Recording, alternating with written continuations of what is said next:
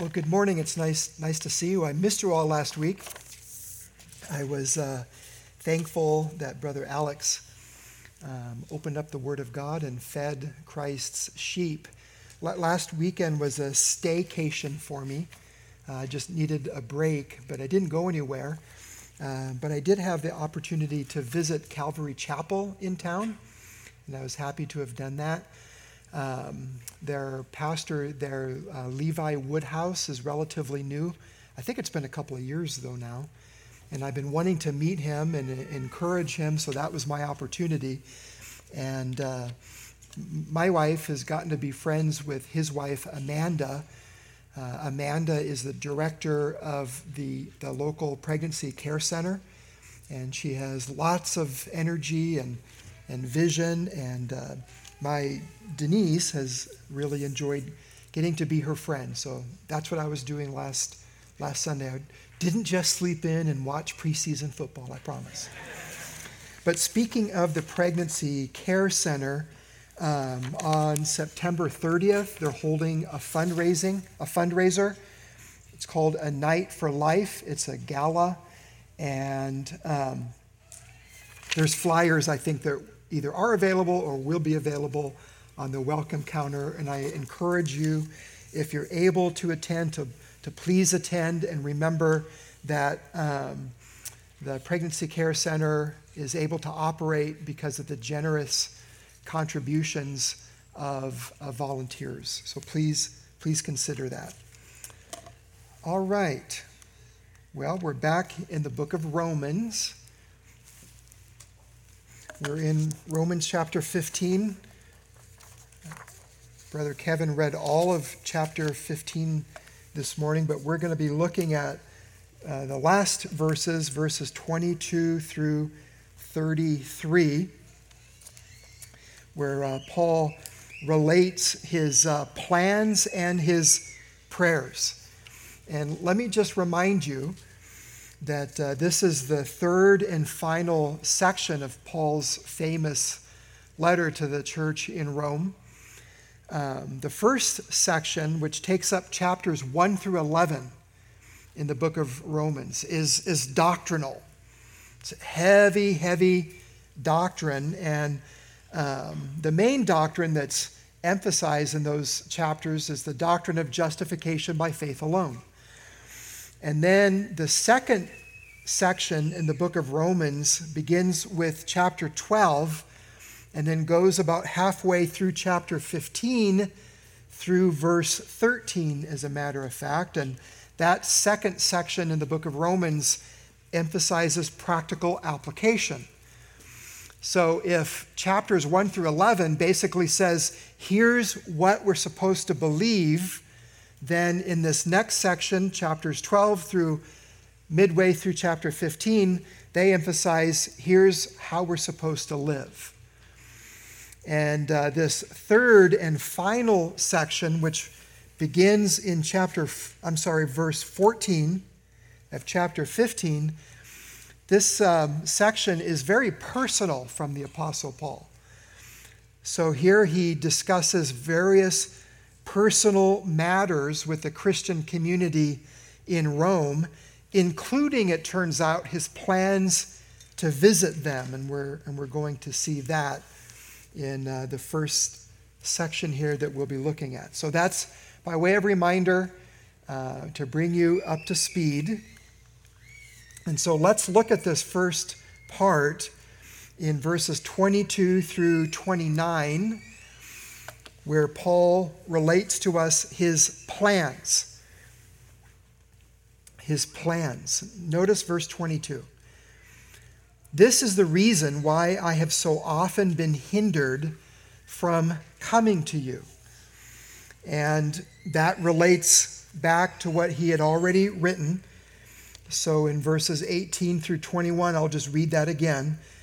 For I will not venture to speak of anything except what Christ has accomplished through me to bring the Gentiles to obedience by word and deed, by the power of signs and wonders, by the power of the Spirit of God, so that from Jerusalem and all the way around to Illyricum, I have fulfilled the ministry of the gospel of Christ. He's been busy. And thus I make it my ambition to preach the gospel, not where Christ has already been named, like in Rome, lest I build on someone else's foundation, but as it is written, those who have never been told of him will see, and those who have never heard will understand. That's the reason, Paul says, why I have so often been hindered from coming to you, because it was committed to spreading the gospel to where Christ had not already been named, where the gospel had not already been heard. That was his priority.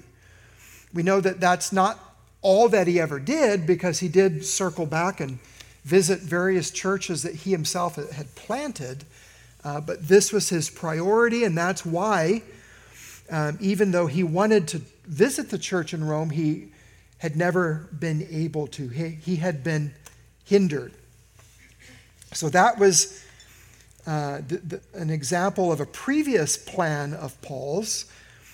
Next, he relates to us Paul's plan for the near future. So notice verse 23. But now, since I no longer have any room for work in these regions, and since I have longed for many years to come to you, I hope to see you in passing as I go to Spain, and to be helped on my journey there by you once I have enjoyed your company for a while. So this reminds us of what we saw in chapter 1, that Paul, even though he himself did not plant the church in Rome, he had never been to the church in Rome, yet he wanted to. So back in chapter 1, this is a reminder. Verses 9 through 15. For God is my witness, whom I serve with my spirit in the gospel of his Son, that without ceasing I mention you always in my prayers, asking that somehow by God's will I may now at last succeed in coming to you. For I long to see you, that I may impart to you some spiritual gift to strengthen you, that is, that we may be mutually encouraged by each other's faith, both yours and mine. And by the way, that's the whole point of Christian fellowship. That's a big reason why we come to church Sunday by Sunday. We come into the house of God to worship him in spirit and truth, and that's worth it all by itself. But in addition to that, we are all helped through the mutual encouragement of each other's faith. We all need that. We need one another, and Paul was looking forward to that mutual encouragement in an eventual visit to Rome, which, by the way, he never actually undertook. And then in verse 13 in Romans chapter 1, I want you to know, brothers, that I have often intended to come to you, but thus far have been prevented, in order that I may reap some harvest among you as well as among the rest of the Gentiles. I am under obligation both to Greeks and to barbarians, both to the wise and to the foolish. So I am eager to preach the gospel to you also who are in Rome. Paul looked forward to this mutual encouragement, but he also looked forward to being able to preach the gospel to the believers who are in Rome. By the way, believers need to hear the gospel too. The gospel is not just for unbelievers, for them to be saved.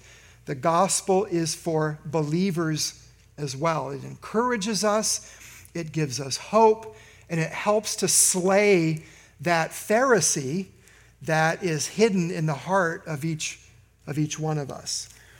So this was Paul's plan to visit them in Rome. He mentions Spain in verse 24. Let's check out this map. Paul probably wrote the book of Romans, the letter to the church in Rome, here at Corinth. Here's Rome. And over here is Spain. And he says that he's hoping to go to Spain and what he would do is stop over in Rome and then go to Spain. But Paul says, as we're going to see, that before he does that, there's this urgent mercy ministry need in Jerusalem. So he's hoping to go from Corinth back down to Jerusalem, and then he's hoping to make this journey, stopping off in Rome and then continuing on in Spain. Verse 25 and 26, he says, "At present, however, I am going to Jerusalem, bringing aid to the saints. For Macedonia and Achaia have been pleased to make some contribution for the poor among the saints at Jerusalem." So here's Paul over in Corinth. Here's Illyricum. Here's a zoom. This is from the ESV Study Bible. I bought all of their graphics. We did. Rome. He is down here at Corinth. He mentions Macedonia. Modern day Macedonia is actually north of this. This area comprises modern day Greece. But in Macedonia, there's Berea, Thessalonica, Philippi. You'll recognize those cities as cities where Paul planted churches. But these are the area, and here's Achaia, and that's where Corinth was located, in Athens. So he mentions these regions of where the saints had made contributions. They had agreed to help out with the saints in Jerusalem. And obviously, there's no PayPal, there's no Zelle or anything of that nature, not even mailing a check through the U.S. Postal Service. But if somebody was going to get contributions like that, somebody was going to have to hand carry it. And so that is what Paul had signed up to do, and that's what he was determined to carry out. So now in verse 27, "For they were pleased to do it," the believers in Macedonia and Achaia. "And indeed, they owe it to them, to the saints in Jerusalem. For if the Gentiles have come to share in their spiritual blessings, they ought also to be of service to them in material blessings." So a word about that.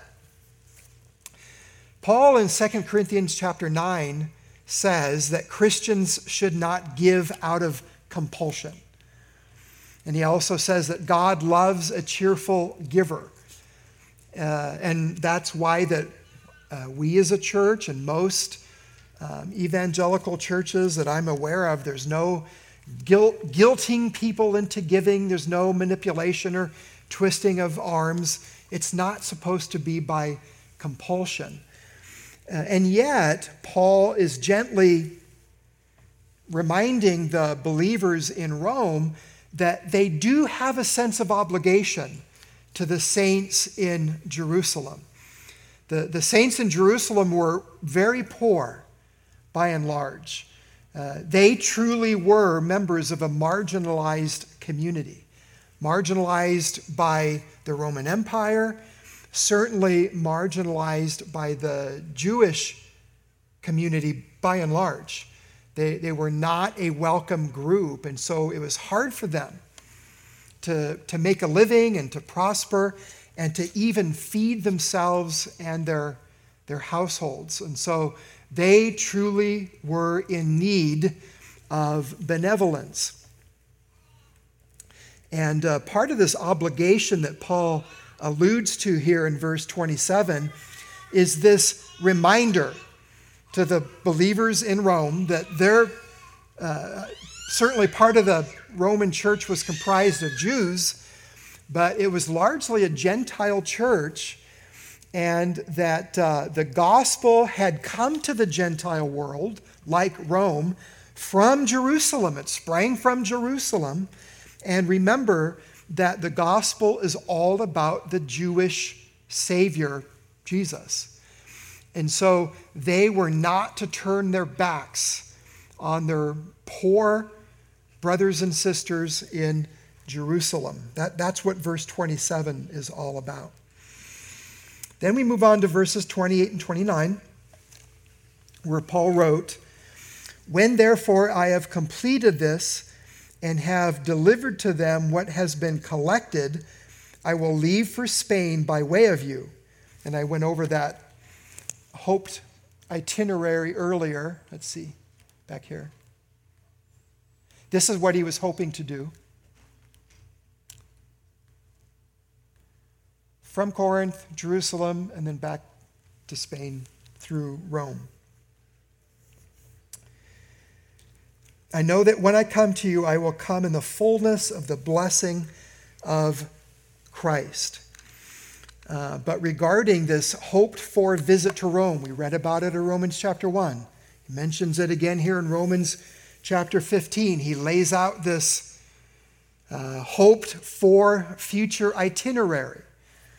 There's no authoritative evidence that Paul ever made that journey, that he never ended up in Spain.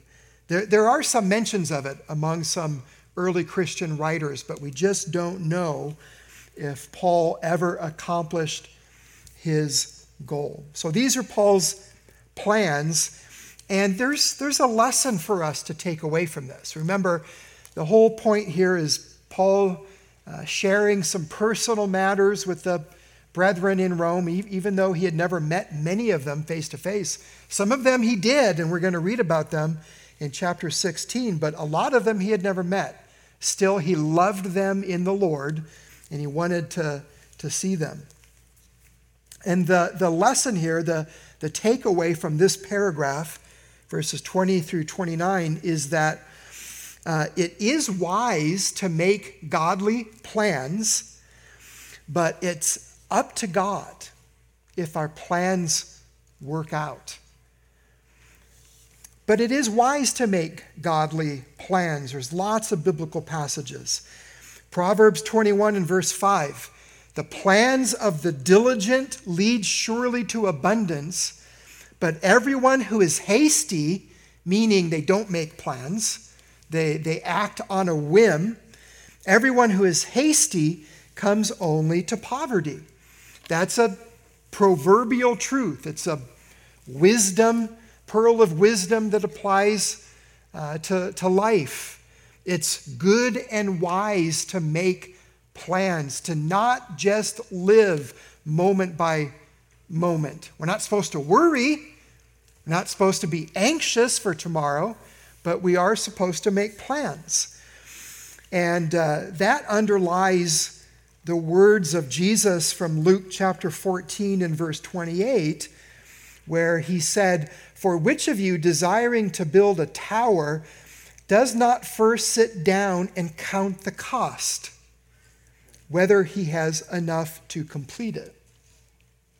Counting the cost is a part of making plans. So it's wise to make godly plans. But of course, we know that that's not the end all be all. That's not the end of the story.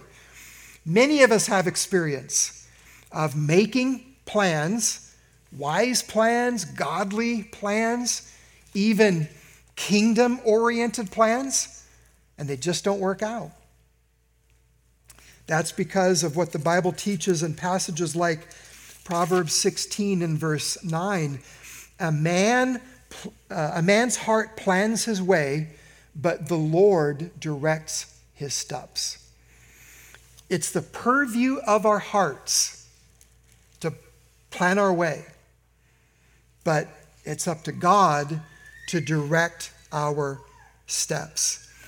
And let's look together in James chapter 14.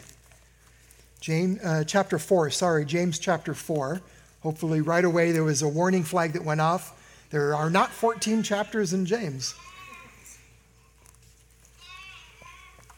James chapter 4, verses 13 through 16. "Come now," James writes, "you who say, 'Today or tomorrow we will go into such and such a town and spend a year there and trade and make a profit.' Notice that these are plans that sound really sure and certain. The person making plans like this is saying, this is what I will do, and this is what will happen. It almost sounds like a prophecy and not just plans. And so James sets the record straight. Verse 14, yet you do not know what tomorrow will bring. And isn't that the case? Tomorrow is a long time from now. And there are so many things that could happen to interrupt our plans, from a medical emergency, traffic accident, a crime, war, all kinds of things can break into our nice, neat, tidy world and just blow up our plans. You do not know what tomorrow will bring. What is your life? For you are a mist that appears for a little time and then vanishes. And the idea is, think of how fragile and temporary mist is. Imagine mist making plans like we read in verse 13. Who are you, O mist? James seems to be saying. Instead of being so presumptuous, verse 15, instead you ought to say, if the Lord wills, we will live and do this or that. And notice what's wrong with the statement in verse 13.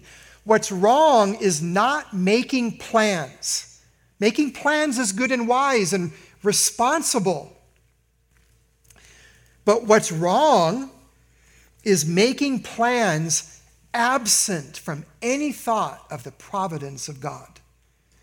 Absent any thought of the sovereignty of God, as if we and we alone are the important factor in our plans actually coming to pass. As it is, you boast in your arrogance. All such boasting is evil. So whoever knows the right thing to do and fails to do it, for him it is sin. And so anytime we make plans, they're always couched in this assumption, if the Lord wills. Lord willing, that's where that comes from. Lord willing. And Paul himself spoke that way. In 1 Corinthians 4 and verse 19, he said to the church in Corinth, but I will come to you shortly if the Lord wills. So we should remember that. We should plan that way. We should think that way. And we should talk that way. It's not just a little bumper sticker slogan, Lord willing. There's a lot of theological meat behind that little phrase. If the Lord wills, Lord willing. So a little takeaway there. It's wise to make godly plans, but it's up to God if our plans work out. All right, well, Paul goes on in Romans chapter 15 to share his prayers, verses 30 through 33. Paul's prayers.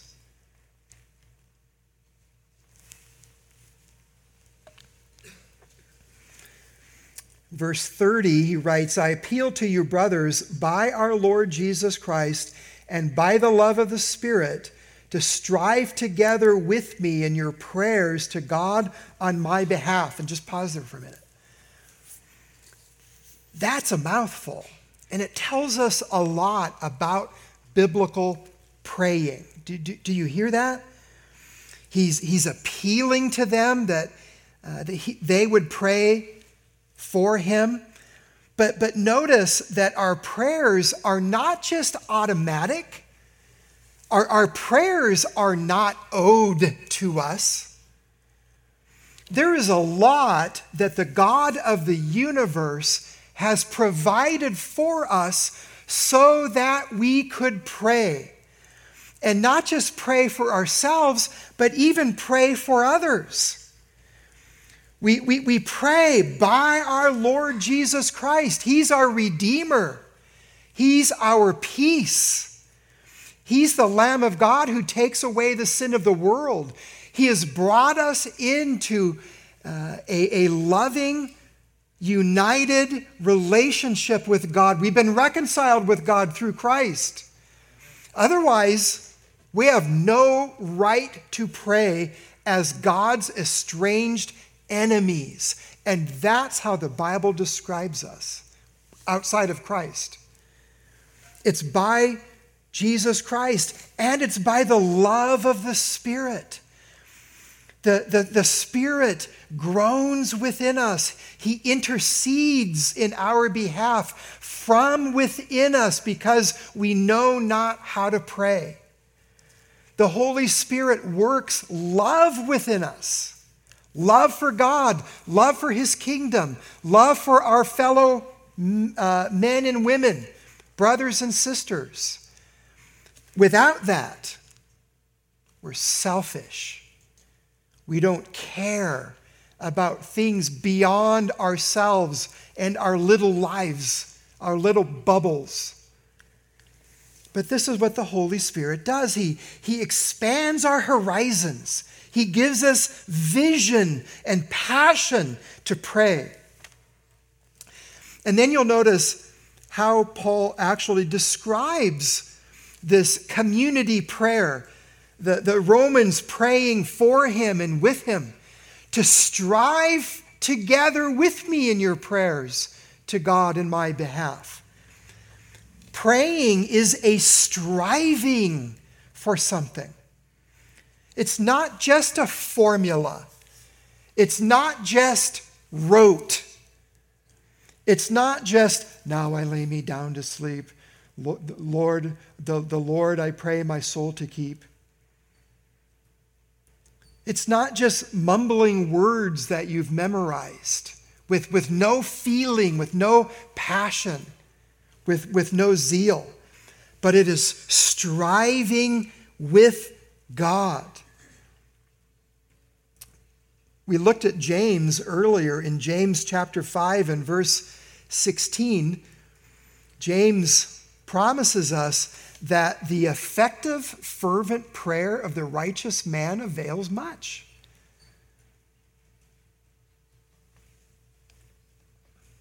And then Paul goes on to mention two specific prayer requests in verse 31. Here's what he is appealing to them to pray with him for: that I may be delivered from the unbelievers in Judea, number one, and that my service for Jerusalem may be acceptable to the saints, number two. Those are the two specific prayer requests. And it's a reminder that what Paul was going into in Jerusalem was a lion's den. It was not friendly territory for the gospel. There were enemies of the gospel in Paul's day. That's why he suffered so much for preaching the gospel. That's why he eventually died. He was put to death because he was an ambassador for Jesus Christ. There were enemies of the gospel in Paul's day, and there are enemies of the gospel today. The message of the cross has always been and continues to be foolishness to those who are perishing. It continues to be a stumbling block to the unconverted. And it doesn't make any sense, humanly speaking, because the message of the Bible is a message that transforms believers into peacemakers, into those who love and serve their fellow man, into good citizens who are supposed to obey the law unless the law itself is out of bounds with respect to God's law. The gospel makes us harmless as believers. If you truly follow the Lord Jesus Christ, you will be the safest, the most peaceful, the most loving, the most productive citizen the world has ever seen besides Jesus. Christians who truly follow the Lord Jesus are great neighbors and fellow citizens. So why is the gospel so hated in Paul's day as well as our own? It's because of the message of the cross. The cross says that there is an angry God.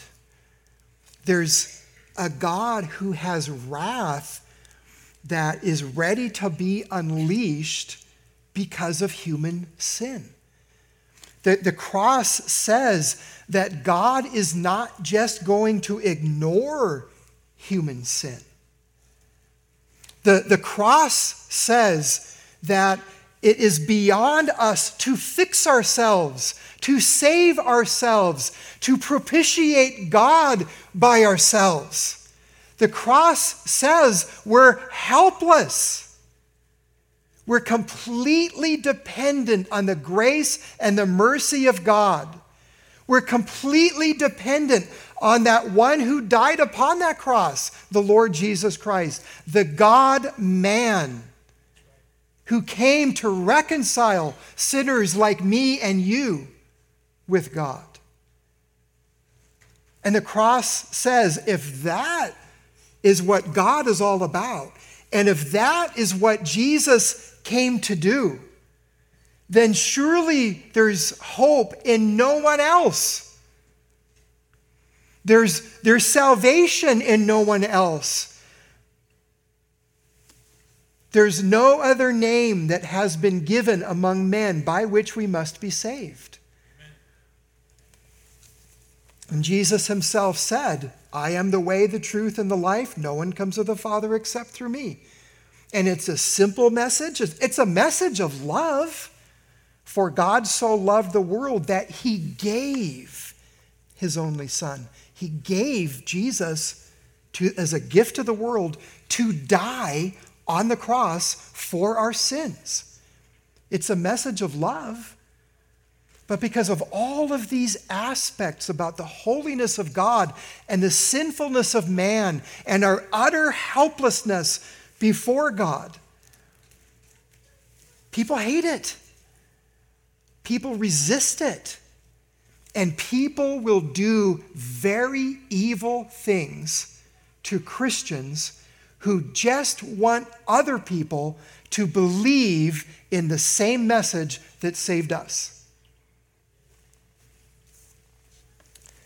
That's why Paul asked for their prayers in his behalf, that he would be delivered from the unbelievers in Judea. And then the second prayer request there in verse 31, and that my service for Jerusalem may be acceptable to the saints. He's not trying to say, oh, I might get down there and they're going to reject it. They're going to reject this gift. They're going to say, oh, no, thank you. Get out of here with your gift. That's not the idea. But he was hoping that this gift from believers throughout the Gentile regions would be received as a witness, as a testimony of the authenticity of the faith of those Gentiles. It was supposed to say, we believe in the same Jesus that you do. And because we believe in the same Jesus that you do, we love the same Jesus that we do, we love you. Even though we've never met, and even though humanly speaking, there are racial barriers that would divide us from each other forever. You're Jews and we're Gentiles. And other than Christ, those two groups typically don't mix.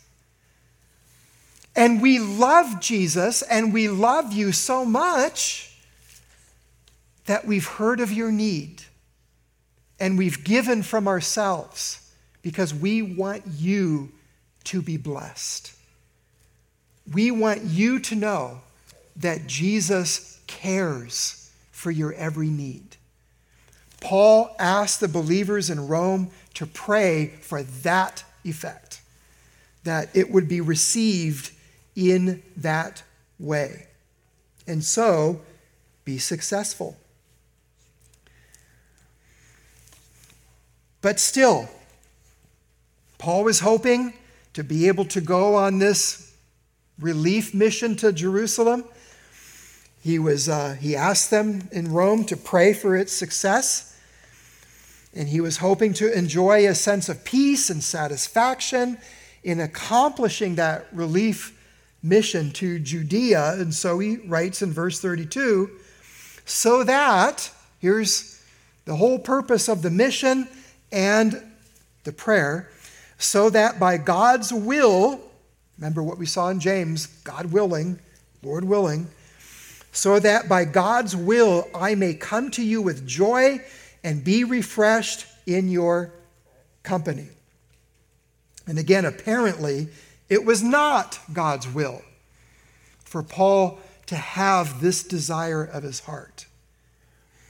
And then this passage, in fact, all of chapter 15 here, ends with a blessing that almost makes it sound like the book of Romans should be done, but it's not. There's chapter 16. But here's this blessing. May the God of peace be with you all. Amen. So there you go. Paul's plans and Paul's prayers. Paul's prayer. I do have some quick takeaways for you. Just looking back at this passage, 3 takeaways. The first takeaway is just for us to be challenged by the example of Paul's vision and determination. Paul had vision. Paul thought big, and he planned big. Humanly speaking, if it wasn't for the Apostle Paul, we're not here today worshiping the God of the Bible. Paul was, humanly speaking, again, responsible for about half of the New Testament and spreading the gospel around the known world at the time, the Roman world. And he was planning on doing more and extending the boundaries of God's kingdom. He wanted to do more, but it seems as if God cut those plans short. And like the Apostle Paul, not in a worldly sense, but in a kingdom of God sense. We just sang, let your kingdom come. Really, brothers and sisters, sometimes we need to be challenged to think big. Think outside of the box. Think beyond our comfort zone. Even think beyond our safety. And be innovative and entrepreneurial and risk-taking in the name of the Lord Jesus Christ, so that people can hear the gospel and be saved and Jesus might be glorified. What an example Paul set for us. But the second takeaway is this reality that gospel ministry includes benevolence. It includes caring for the poor. Jesus commanded us to remember the poor. We'll always have the poor among us, Jesus said. And the apostles and the other members of the Jerusalem council wanted to make sure that Paul and whoever would be with him, Silas, Barnabas, and others, would always remember the poor. And we need to remember that. So here's my personal observation. theological conservatism. And that's what we are. A theological conservative is simply someone who believes in the authority and the inerrancy, the infallibility of the Bible. A theological conservative believes this is the Word of God, and so whatever it says, I'm going to believe it. Even if I don't comprehend it, I'm going to believe it. That's a theological conservative. Well, theological conservatism, in my experience, tends to breed, especially in our day and age, political conservatism. And I'm not saying that that's necessarily a bad thing, but don't be deceived. Political conservatism is not biblical Christianity. And sometimes, in some quarters of political conservatism, there is this attitude that looks at poor people and says, well, they must have done it to themselves. Why should I bother helping out the poor? And I just want you to know that sometimes that's true. There's a lot of homeless people who are on the streets because of things that they did, particularly when it comes to drugs, sure. But we have to beware of that spirit in our hearts that judges the poor, condemns the poor, and doesn't have compassion for the poor. That is not a Christian spirit. And all we have to do is look at the example of the Apostle Paul. He almost single-handedly turned the world upside down with his preaching of the gospel. But his ministry consisted of more than preaching the gospel. When there were legitimate needs, he was ready to give, and he was ready to ask other Christians to give. Because we shouldn't be like the person that James talks about. When someone comes to your door, they're hungry, they're needy, and you say, be on your way, I'll pray for you. Be warm and filled. Christians should preach the gospel and then demonstrate in a material way the love of Christ by seeking to relieve urgent needs. That's what the Bible teaches. And if somebody did it to themselves, then that's on them. We still have to have a heart to help in Jesus' name. So here's a good lesson. Benevolence without the gospel is powerless to save. But the gospel without benevolence is like a clanging cymbal. And God wants us to remember both. So that's the second takeaway. The third takeaway is that Jesus is the Redeemer of both body and soul. Jesus cares about our souls. That's why he absorbed the wrath of God in our place. But Jesus also cares about our bodies. And ultimately, he has come to redeem both body and soul.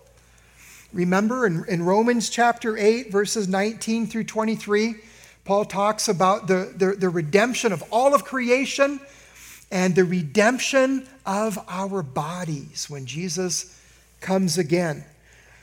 And I'm reminded of the first question in the Heidelberg Catechism, which asks, what is your only comfort in life and in death? And the answer is that I am not my own, but belong, body and soul, in life and in death, to my faithful Savior, Jesus Christ.